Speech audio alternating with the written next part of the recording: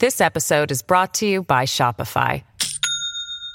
Do you have a point of sale system you can trust, or is it a real POS? You need Shopify for retail. From accepting payments to managing inventory, Shopify POS has everything you need to sell in person. Go to shopify.com/system, all lowercase, to take your retail business to the next level today. That's shopify.com/system. Welcome to the New Books Network. Hello, everybody, and welcome to New Books in Human Rights, a podcast channel on the New Books Network. I'm Nicholas Becklin. I'm a human rights practitioner, currently a visiting scholar and lecturer at Yale Law School, and the host of this channel. Today, we'll be talking to Rana Inboden about her new book, China and the International Human Rights Regime, published just a few months ago by Cambridge University Press. The book is a deep dive into the conduct of China's diplomacy on human rights issues at the United Nations. It examines in detail China's role and impact on the complex negotiations between UN members over the International Covenant Against Torture and its optional protocol, the establishment of the UN Human Rights Council, and the monitoring powers of the International Labour Organization. The book also retraces China's evolving posture towards the international human rights regime and identifies the drivers of China's conduct in this arena. The book provides some very valuable insights about questions that have since become even more prominent in light of the situation in Hong Kong, the crisis in Xinjiang, China's position vis-à-vis the invasion of Ukraine, and other topics.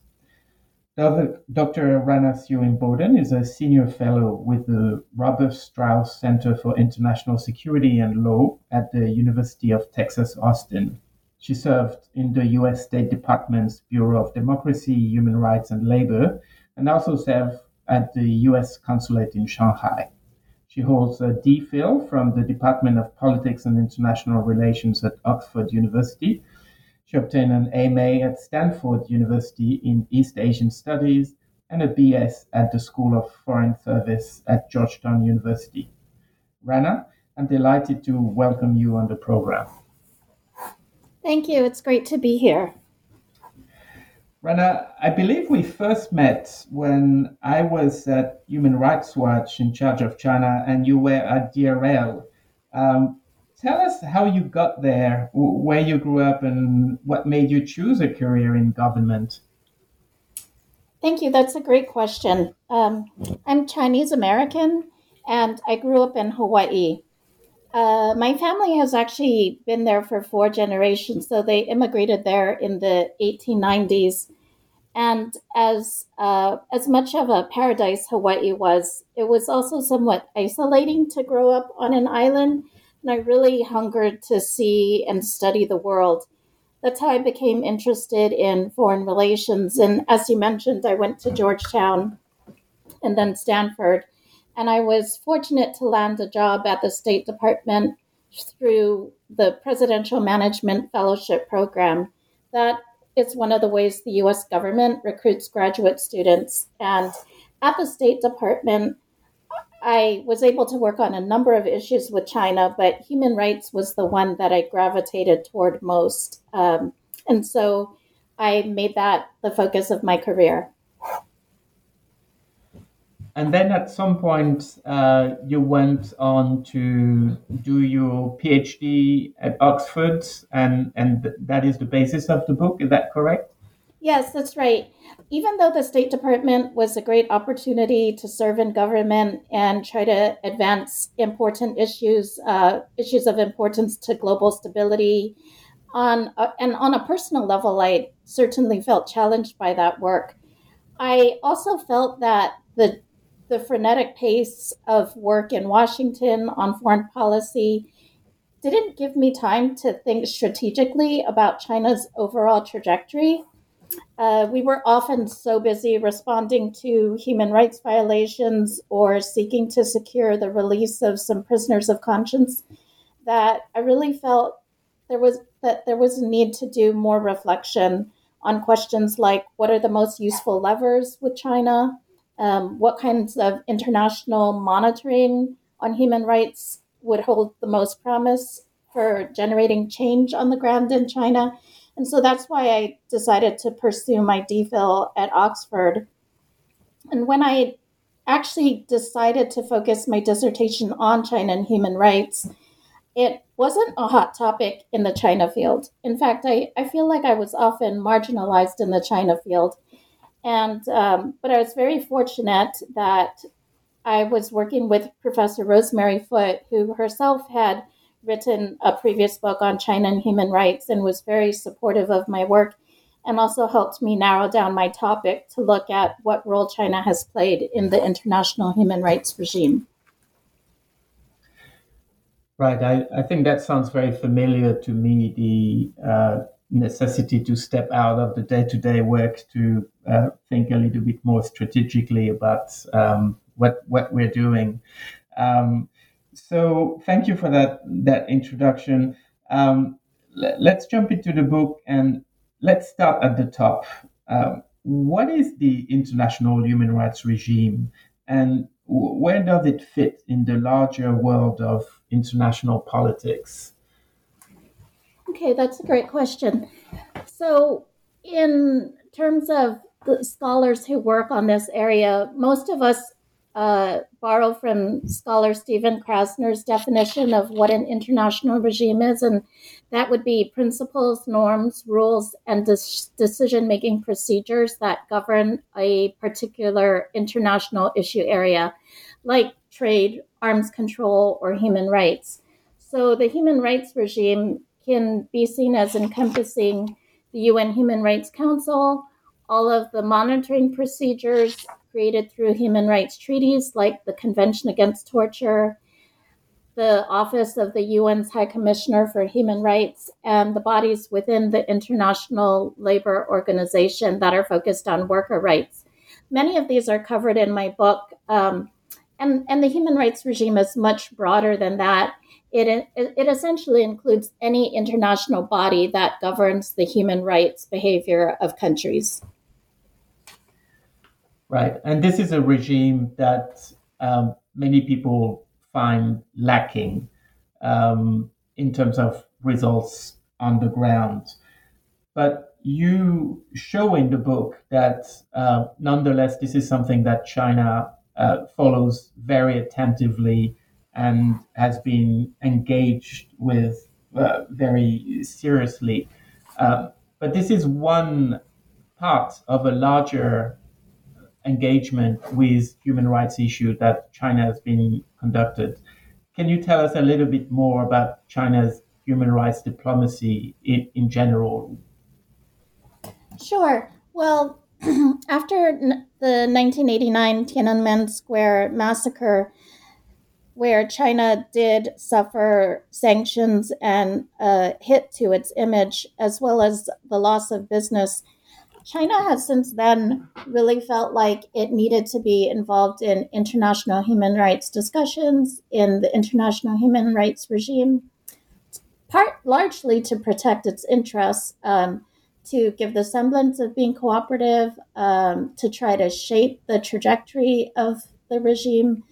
And so, even though I think on many levels we should encourage China to be involved in international regimes, we also should look at what exactly is China doing in the regime and how much cooperation do we really see? Is China procedurally compliant, or are there substantive changes? And as for those who have read my book, you can see that overall, even as China has increased its participation in the international human rights regime, there are a number of shortcomings with regard to how much China has changed the substance of its practices and also its beliefs. Right. And I think it doesn't come as a surprise that China is fundamentally hostile to many aspects of the human rights regime. But we have to recognize, for those of us who have worked on China for a long time, that China did buy in the system. It ratified a large number of international conventions. It's been procedurally quite engaged. In 2004, I think it introduced a mention in its own constitution that the states was respecting and protecting human rights. It had a couple of human rights action plan at the national level, which is something somewhat mandated by international standards. And of course, it has also developed its own discourse on human rights. And I think for anyone who has spent a lot of time in China, it's clear that just the term human rights become largely more accepted in China and actually used by ordinary people. It was taught at university, it was taught in schools, and it gained, I think, a level of acceptance in the population that was encouraged by the state. Is that correct? Yes, I think that's correct. And, in 2004, when China amended its constitution to include that human rights clause, I think many of us welcomed that and were frankly pleasantly surprised. But I think in the intervening time period, it's very discouraging to see that there's the crisis in Xinjiang with arbitrary detention, forced labor, and that Xi Jinping overall has increased repression. Ordinary Chinese citizens have much less privacy. They face a number of ways that the state intrudes on their personal lives. And the Wei-Tren movement, the movement of human rights lawyers and activists, has largely been decapitated. And we see the problems in Hong Kong with protesters being violently put down. So even though there have been a number of formal steps, I think there's really some very troubling practices in terms of the tangible, there's not tangible human rights improvement. In fact, I think we've seen the opposite. You are also right that human rights is a term that it is talked about, is accepted, but and in the 1980s it was a taboo term, completely off limits. But I think what has happened is that the Chinese government has sort of blunted the definition of human rights. And so it's not threatening to the Chinese government to have Chinese citizens talk about human rights. Right. But China finds it threatening when other countries and the international community look into China's own human rights records. And that is something that has guided China's conduct of its diplomacy in respect to human rights. In the book, you really analyze in a lot of details three cases, three main case studies. Do you want to tell us a little bit about each of them? Sure. I am a professor, so I like to talk. It So first I look at the drafting of two international conventions on torture, and as well as labor. So the International Labor Organization has a body that monitors state compliance with ratified conventions. And I also look at the UN Human Rights Council, which replaced the UN Commission on Human Rights in 2006. For a number of your listeners and the book's readers, China's behavior and positions during the creation of the Human Rights Council will be one of the most interesting, because this is the body where states are held accountable with regard to how they treat their own citizens. And it's supposed to serve as the premier UN human rights body. Also, UN reform, where an existing body is replaced with a new one, does not happen very often. So, for example, the UN Commission on Human Rights had been the main body for about 6 decades. So this process is very consequential. And the chapter also gives a real bird's eye view of the Chinese government's view of the international human rights regime because during the first year of the Human Rights Council, so 2006 to 2007, the member states in the council reviewed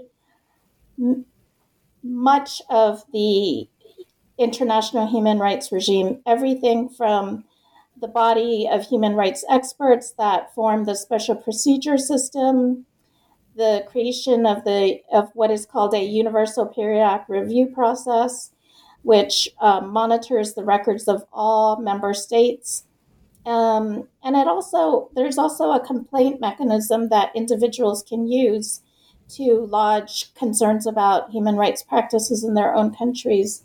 And so, as you can see, there a lot of issues were discussed and reviewed, and also a lot of the future of the human rights regime was really at play here. And so China was very involved in this process and expended a lot of effort to hold back the strengthening of the regime, or in some cases weaken the human rights regime. And you touched on China and when other states are express concern or condemnation of China's human rights record. And this was one of the biggest issues for China, where ever since Tiananmen, whenever they have faced the introduction of what is called a country-specific resolution, so a resolution in the UN that is just on China's record, Chinese diplomats would respond very aggressively. And even though the resolution never passed, it was always very embarrassing to China. And so China used this opportunity to try to weaken the Council's ability to use resolutions. First, it suggested that 1/3 of the member states, so that would require 15 states in the Council, to sponsor a resolution. So that is a relatively high bar even to get a resolution introduced for voting. And then China insisted that it should be a 2/3 vote to be required for the resolution to pass. So that would mean 31 countries would have to pass the resolution rather than just relying on a majority vote. That's a very high bar for a country resolution. So it would have effectively made it impossible for the Council to use country-specific resolutions. And here's where diplomacy can be so colorful. China pushed this until the very last minute. So there were discussions that spanned a whole year. But at the end, China still had not secured this restrictive rule on the use of country resolutions. So they held up agreement on this package, which is called the institution building package. They held up agreement till past midnight, and it meant that the celebratory reception that the mission of Mexico had planned, that included a mariachi band, had to be postponed. And the discussions were, the first Human Rights Council president was Ambassador de Alba of Mexico, and he had to continue negotiating with his Chinese counterparts until past midnight, where they were calling Beijing to see if they could relent and just let the IB package be passed. And I remember that in the book, you mentioned the fact that one of the factors that led the Chinese delegation to relent was when De Alba showed them press clippings that were blaming China for the failure of the negotiation. Yes, that's right. I think that was very clever of Ambassador de Alba. And there in the past, China has been very sensitive about its international image, And this has acted as a restraint on China's behavior, definitely in the Human Rights Council, but also in other issue areas. We have seen the same thing. Even China's willingness to accede to some arms control agreements. But I will caution a note of caution that I personally am concerned about, which is that over time, China's sensitivity to its image and the ability to use image concerns as a restraint on China to push China toward more cooperative postures has significantly weakened, definitely over the last 15 years, and even more so under Xi Jinping. I think the lessening of this image concern is manifesting in a number of troubling ways. So, UN staff and expert advisors, especially those who serve on treaty bodies, which are ones that govern human rights, like treaties on torture and children's rights and the rights of people with disabilities, many of them report intimidation from Chinese officials in an effort to influence them. And China's behavior often goes beyond normal diplomacy and verges on bullying or threatening behavior. And we've also seen the same thing with China and some of the special procedures when China has allowed some of those experts to visit. China will interfere with the visit and will intimidate Chinese civil society activists so that they don't feel comfortable accepting meetings. And the UN staff and experts have been followed by plainclothes security. So there's a number of ways that China's behavior without this restraint is very troubling. And all this really is about China protecting its own human rights record. But you say in the book that China had a bit of a systemic impact on the ability of the new Human Rights Council to be effective. In particular, the more ambitious states that were supporting the reform at the time wanted to have a high bar in terms of membership to the Human Rights Council. And China opposed this very much, and in the end, that was defeated. Um, was China single-handedly responsible for that, or was it a critical factor? Certainly, there were many other states who were opposed to having an effective human rights council. Yeah, that's a great question. And that's where I'm so thankful for my training under Professor Foote at Oxford, where she really pushed me to be rigorous in my use of sources and do careful empirical work.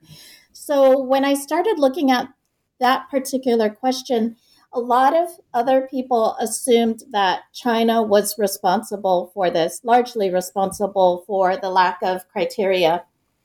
But as I delved into this question, looking at documents, poring over NGO reporting, UN reporting, and also conducting a number of interviews, both with diplomats and UN officials and human rights activists from a range of different regions, it came out that China alone was not responsible for the lack of membership criteria or the requirement that some had introduced that states needed to be voted by a 2/3 majority of the General Assembly into the Human Rights Council. So that's what we mean by a high bar, either requiring membership standards in terms of human rights commitments or behavior, and then or a 2/3 vote.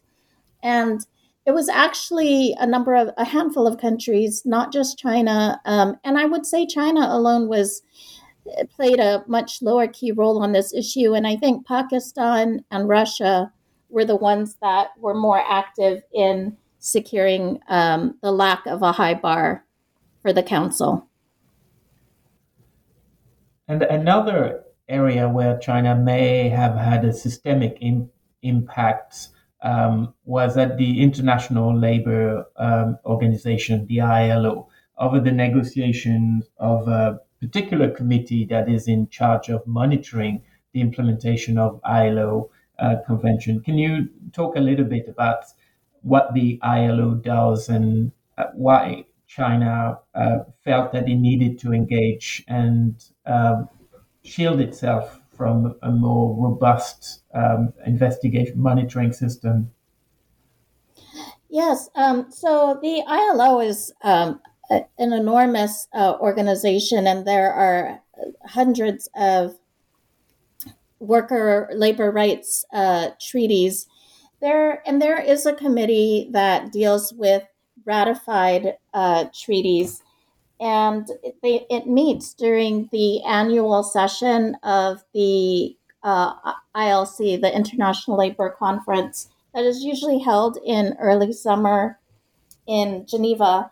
And what I found so interesting about this case study is that I had assumed that choosing labor rights, which is an issue that China, as a communist country, says it's traditionally has said it's for the workers.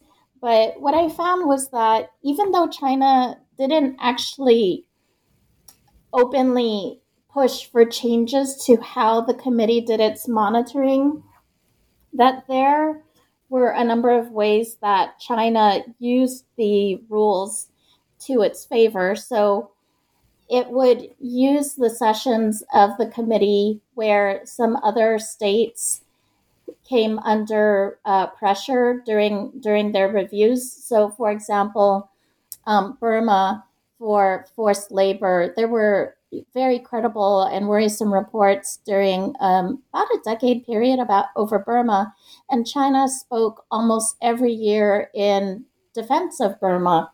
China did this with a number of other countries.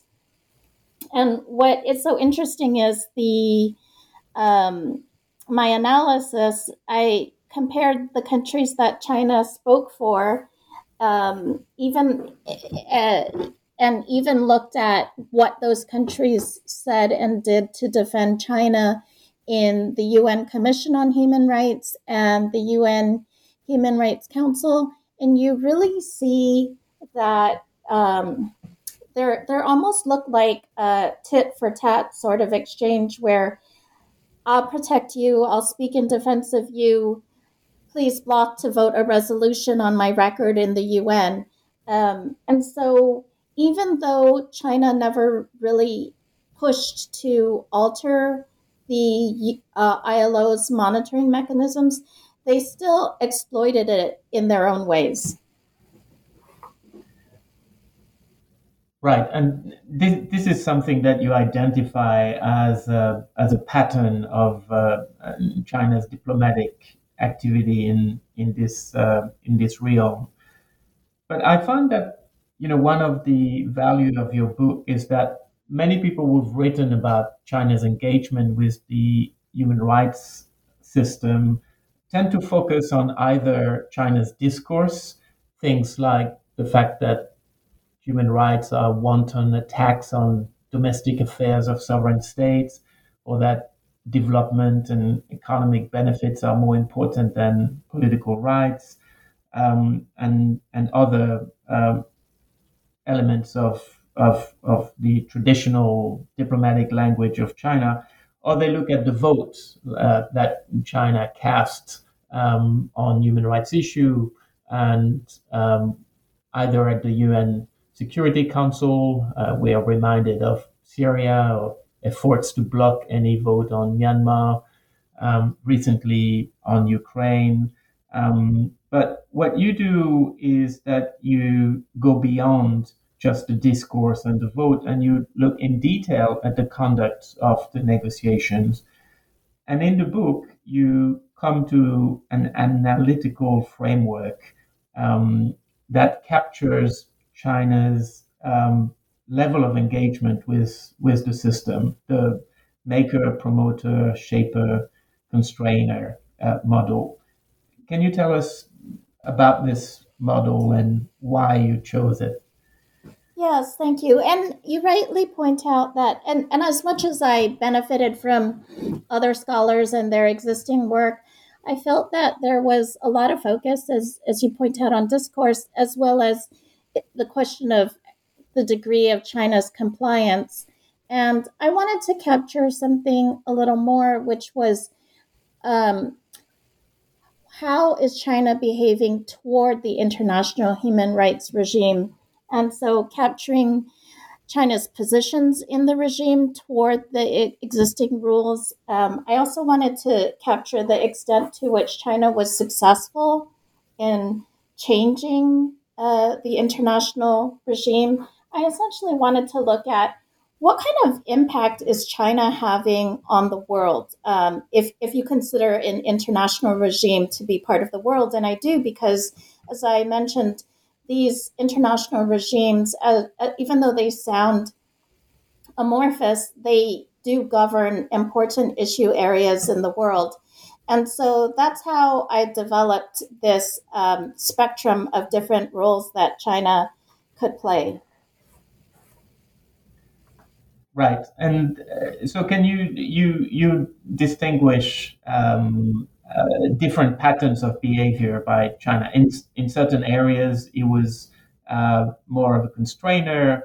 In another, it was trying to be a shaper. Can you tell us about China's attitude in respect to the different human rights parts of the human rights regime?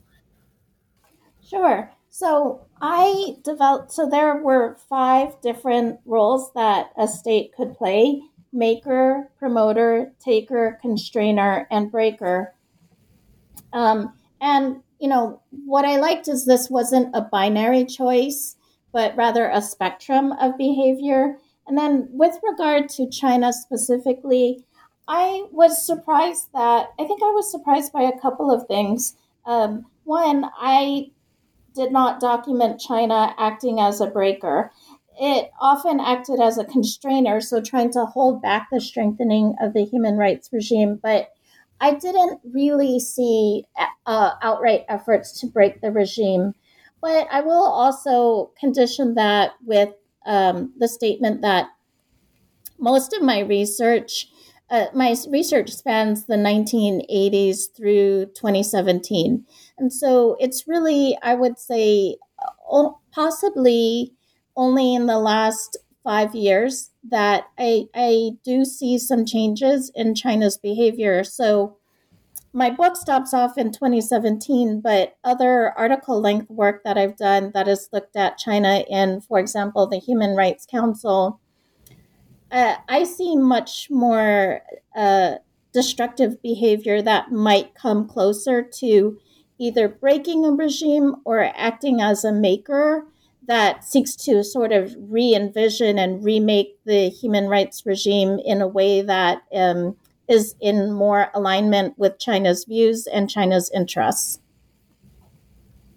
So, in a sense, whereas China did not really have a set doctrine on human rights that guided its action, it was more concerned about specific things like being embarrassed or being criticized, or the domestic human rights movement in China getting some support, at least moral support, from what was happening at the UN. You think that now it is changing and that China has a coherent vision for a defanged human rights system that is trying to push through the UN and get support for. So I don't I don't know that China has a coherent vision for the human rights regime, but I will say that I think China would like to see an international human rights regime that is heavy on capacity building and cooperative projects, like projects to help train officials, I think China would like to see a lot of talk and dialogue and exchanging views, and a human rights regime that is much more state centric. So a much smaller role for human rights NGOs, for the kinds of independent experts that I talked about, who serve in various capacities in the international human rights regime. So those three things I think China would like to see more of, and much less spotlighting or of individual countries, and much less use of censure, even when there are gross human rights violations.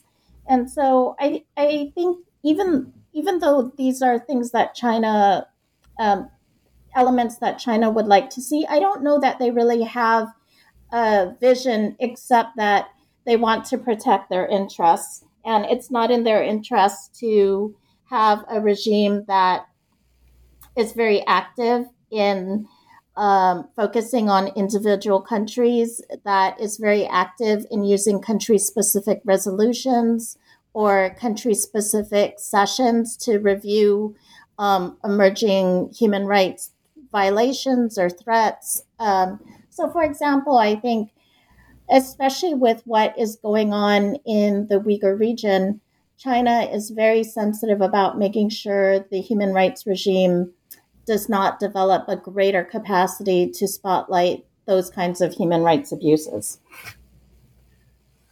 Right, and I think we have a direct illustration of this with the fact that the Office of the Human Rights Commissioner has been sitting on a report on the situation in the Uyghur region for many months, and has not brought itself to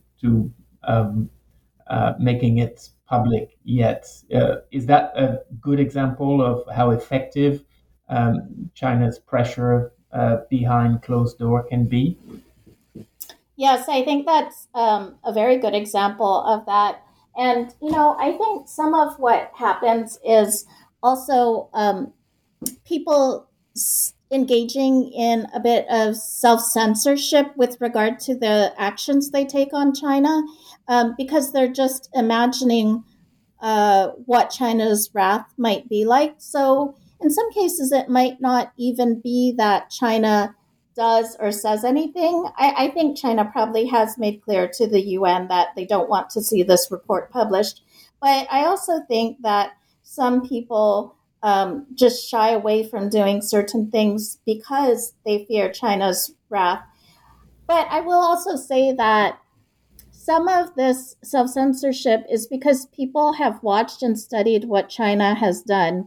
And ever since the 1990s, China has very adeptly used its economic power to either reward countries through, for example, large purchases of, for example, Airbus versus Boeing, or China will threaten a country. So in the 1990s, one year, China was very upset about Denmark sponsoring a resolution in the UN.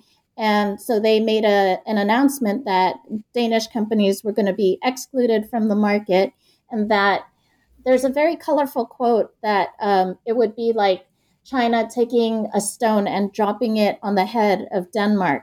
And countries take note of this. And so in essence, I think it's this might be a bit much to say, but China has sort of trained other actors to mute their human rights concerns. That a lot of countries are very concerned about if they do something that the Chinese government views as too muscular on human rights, that they will then suffer some consequences in the bilateral relationship. This episode is brought to you by Shopify. Do you have a point of sale system you can trust, or is it a real POS? You need Shopify for retail. From accepting payments to managing inventory, Shopify POS has everything you need to sell in person. Go to shopify.com/system, all lowercase, to take your retail business to the next level today. That's shopify.com/system. Yeah, I think China definitely has been using the economic weapon to try to silence possible critics. And I think a recent case of retaliation against a country is against Lithuania, a member of the EU, for recognizing Taiwan and elevating its diplomatic relation with Taiwan. But what we see at the global level is that no matter what, trade and investment with China continue to rise, and it is an extraordinarily important economic player in the world economy. Um, do you think that this is also something that is appealing to other actors who are generally opposed to a more robust human rights system? And there are many around the world. But do you think that China manages to get additional support, not only as a negative, as supporting a negative agenda, but also because there is something to the argument that economic development is an avenue for improving human rights, in particular economic and social rights.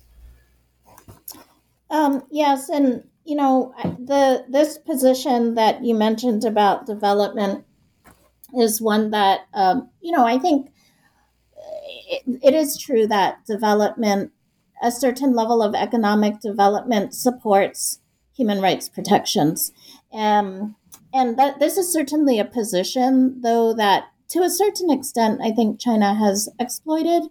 Um, the like There's a group of countries that I talk about in the book. It's called the like-minded group, and it's comprised mainly of developing non-Western countries. A number of them have marred human rights records, um, but they this is one of their key positions. But the problem is that even if a certain level of development does support human rights, if we look at what has happened with China, as much as it's wonderful to see that China has raised the standard of living and the per capita GDP of its nation, we also see that with greater state power, with greater state resources, instead of using that to the benefit of its citizens, what we see is that China has used it to build its surveillance state, that we see a very oppressive digital surveillance state emerging in China, one that,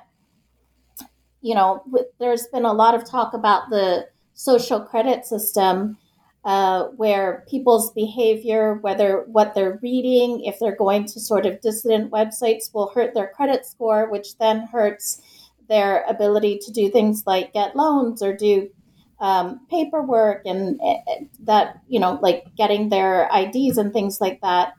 But aside from the social credit system, there are a number of other ways that China has used its growing wealth, not for the benefit of citizens, but to make the government stronger and more capable and effective at repressing.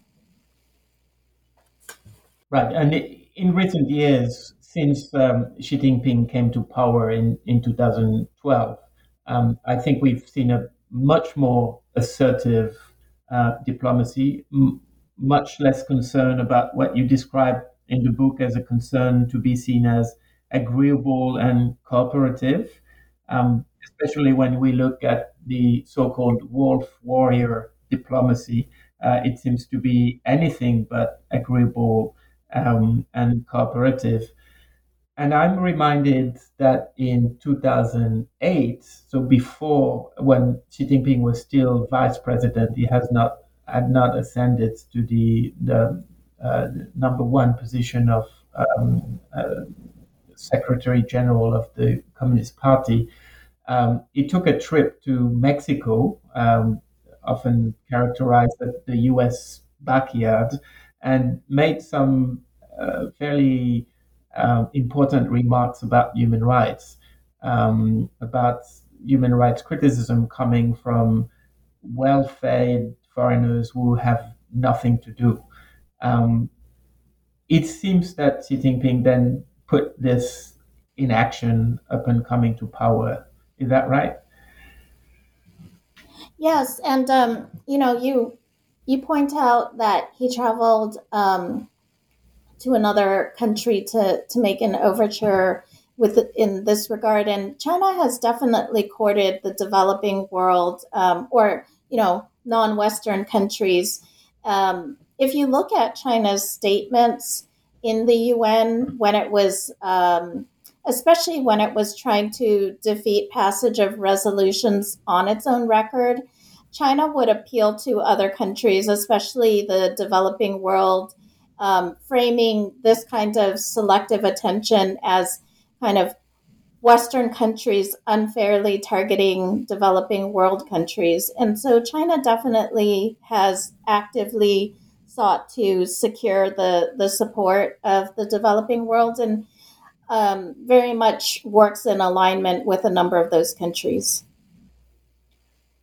Right. And whereas before, um, you could always contrast the Chinese government's statement about human rights to prominent human rights defenders in China, or lawyers and uh, intellectuals, and a nascent civil society.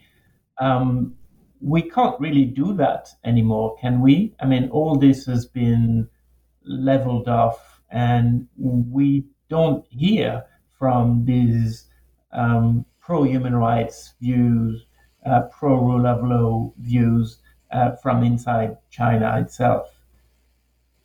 Yes, as I mentioned, the movement of human rights lawyers and activists has, the Chinese government has cracked down on them so harshly, and really a number of them have been either detained, arrested, or so horribly um, mistreated or tortured that I think it really has scared or muted a number of the traditional defenders who would be speaking up on human rights in China.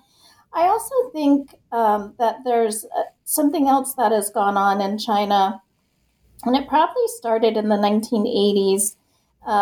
And the Chinese government has kind of played a very clever long term game or strategy of fanning a form of nationalism among the Chinese public that means that any external human rights criticism in of China, the majority of Chinese citizens will reject it and claim that it's aimed at harming China or holding back China, instead of really considering their own government's behavior, their own government's treatment of them. And so this kind of nationalism makes it very hard to appeal to or work with Chinese citizens sort of as an ally to hold their own government accountable. And with regard to this manifests in some uh, troubling ways. So, for example, as you probably have followed, because of the reports of forced labor in the Uyghur region, there's been a lot of concern about cotton emerging from the Uyghur region. And Japanese retailer Muji tapped into this nationalism when instead of saying that it or deciding that it won't source cotton from the region which Chinese refer to as Xinjiang, they actually advertised on its Chinese website that some of the goods use cotton from Xinjiang. And so I think that shows a real negative aspect of how nationalism can play out in Chinese society.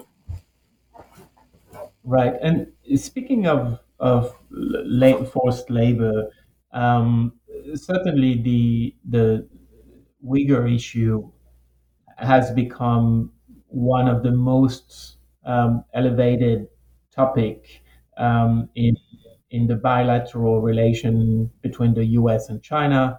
The U.S. has characterized the situation as genocide.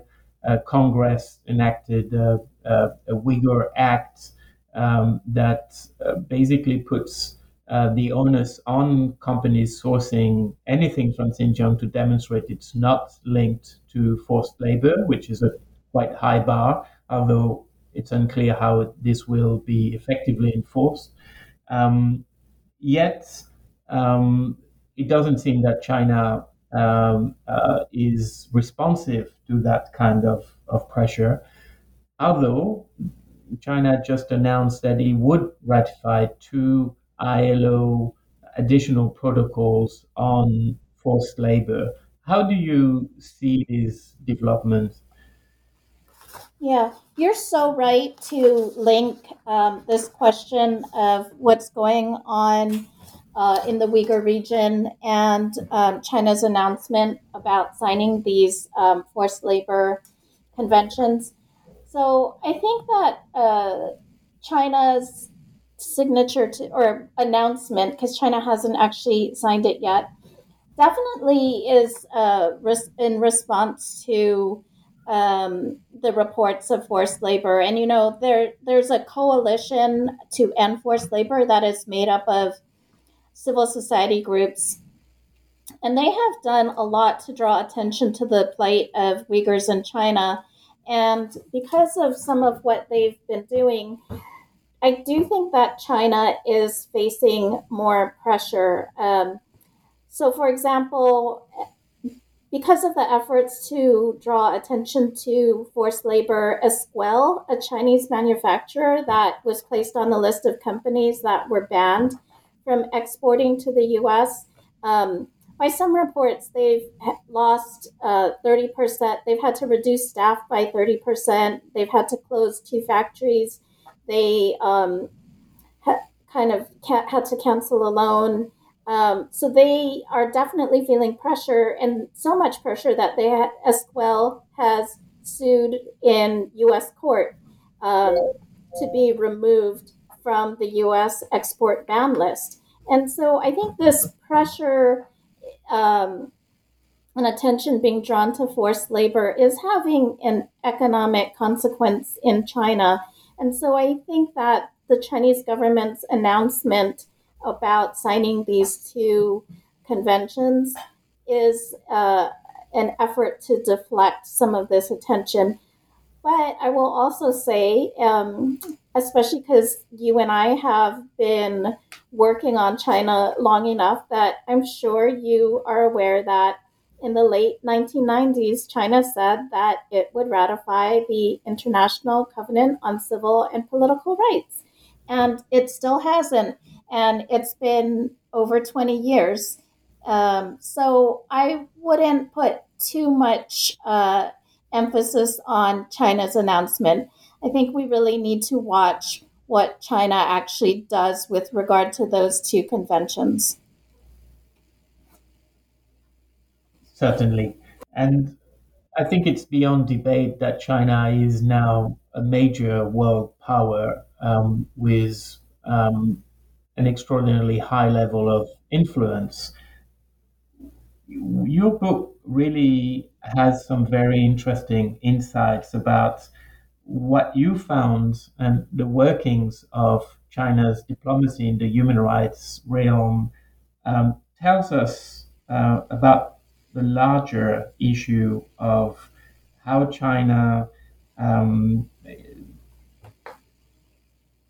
what is China's position towards the existing global order, and also about China's role in international legal regimes in general. Can you tell us what you think that the detailed examination of China's behavior in the human rights realm tells us about its larger relationship to the global order.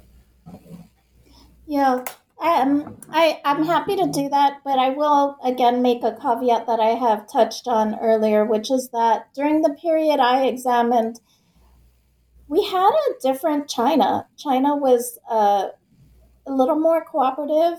They definitely pushed back and tried to protect themselves, but they were throughout the book were largely described as being defensive. So not going on the offense to create a world order or a regime that they necessarily wanted to see made, but rather just trying to protect themselves from human rights criticism.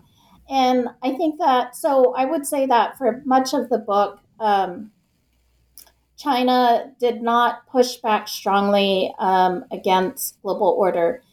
But I think things are very different starting definitely under Xi Jinping and probably in the last, from about 2017 in the human rights regime, where you see a much more muscular pushback on China, from China.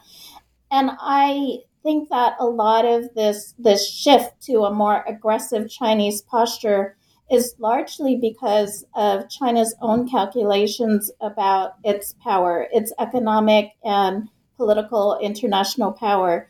And I think that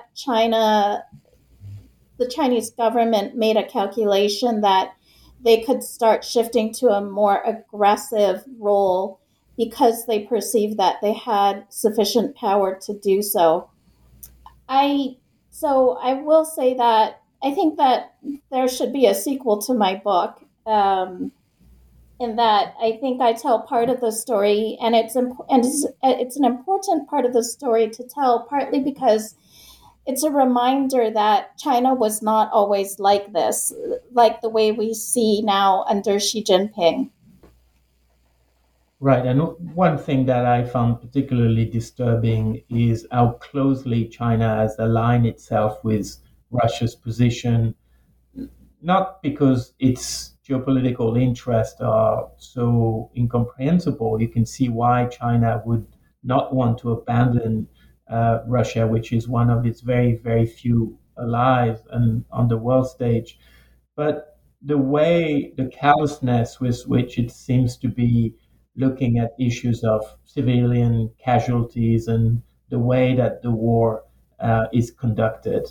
And that is something that is not unique. We saw it also in Syria, um, where China voted a few times at the UN Security Council to block resolutions on the situation there. So it's definitely something that is of high concern.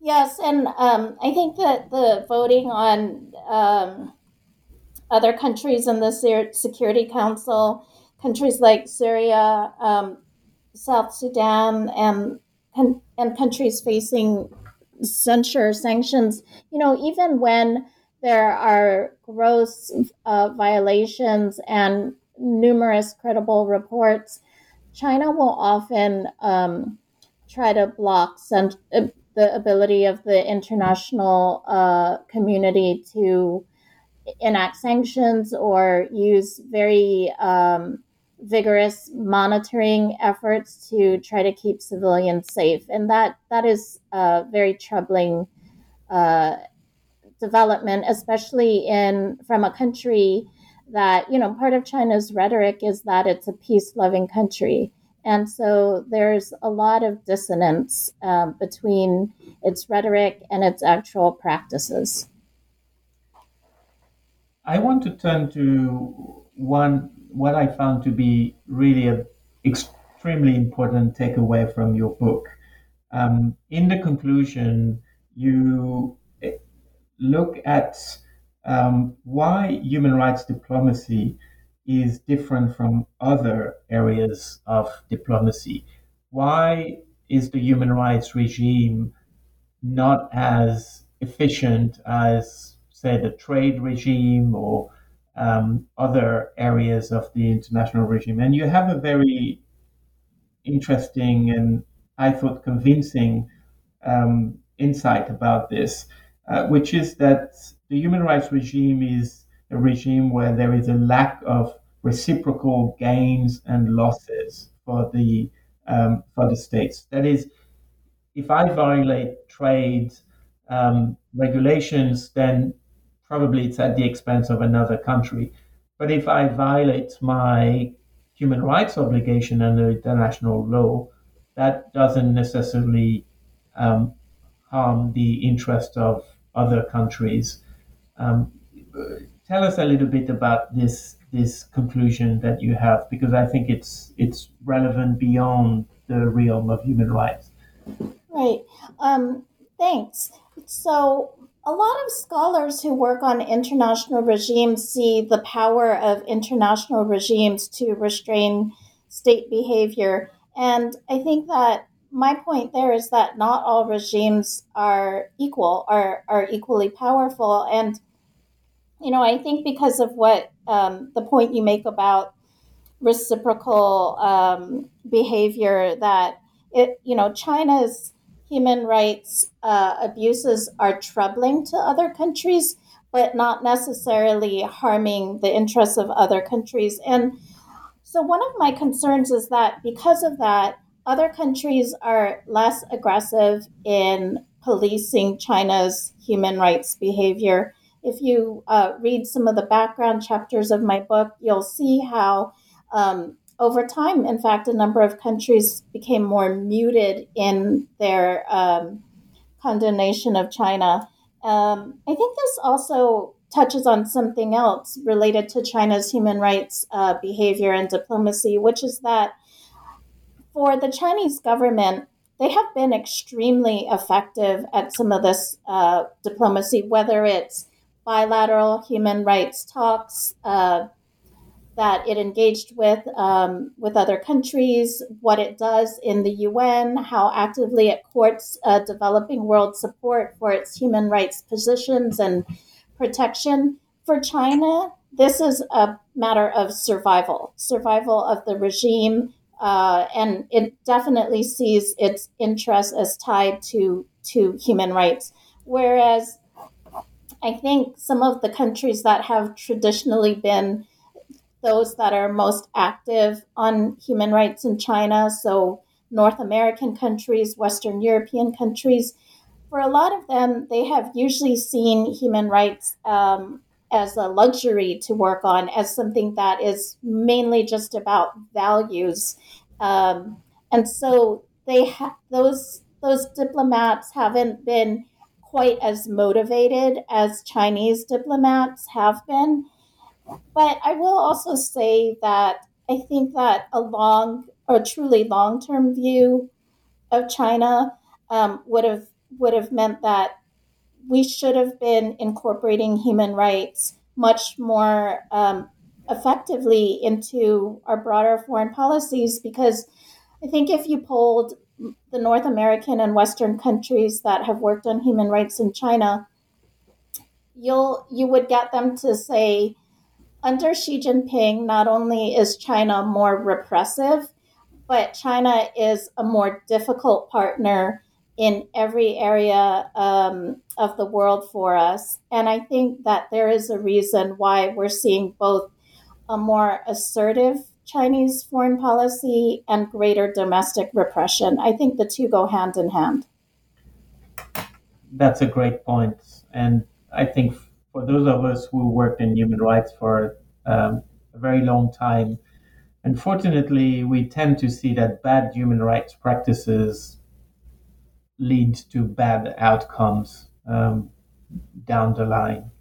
And whether it's Russia and the invasion of Ukraine, or Sri Lanka or Myanmar, there generally is not cost free to have a particularly repressive human rights practices. Um, Rana, we've taken a lot of your time. I would like to know, uh, if you are working on a new project, or what is keeping you busy these days after this book. Thank you for asking. There are three things on my desk right now. I am editing a book on the human rights, democracy, and rule of law projects that were funded and implemented in China since the 1990s. I've convened a great group of authors, and we have workshopped that book and are looking at the impact and legacy of those projects. I've also started working on focusing on the persecution of ethnic Uyghurs in China, especially looking at the response of NGOs and Uyghur self advocates in trying to raise awareness. And I've also started research on a book that examines human rights in the US China bilateral relationship. So, looking at missed opportunities from on the U.S. side, how Chinese government officials pushed back on different efforts that the U.S. government sought to implement. And I start that research right after 1989, and I'll be tracing it through the present. So many decades of work to be uncovering in that book. Well, all very important topics. So we wish you good luck with them. Thank you again for being on the program, Rana. This was really a pleasure. Thank you for having me. It was delightful to speak with you. This was an interview on the Human Rights channel of the New Books Network, hosted by me, Nicholas Becklin. Today's author was Rana Inboden, author of China and the International Human Rights Regime, 1982-2017, published by Cambridge University Press. Thank you for tuning in, and see you next time.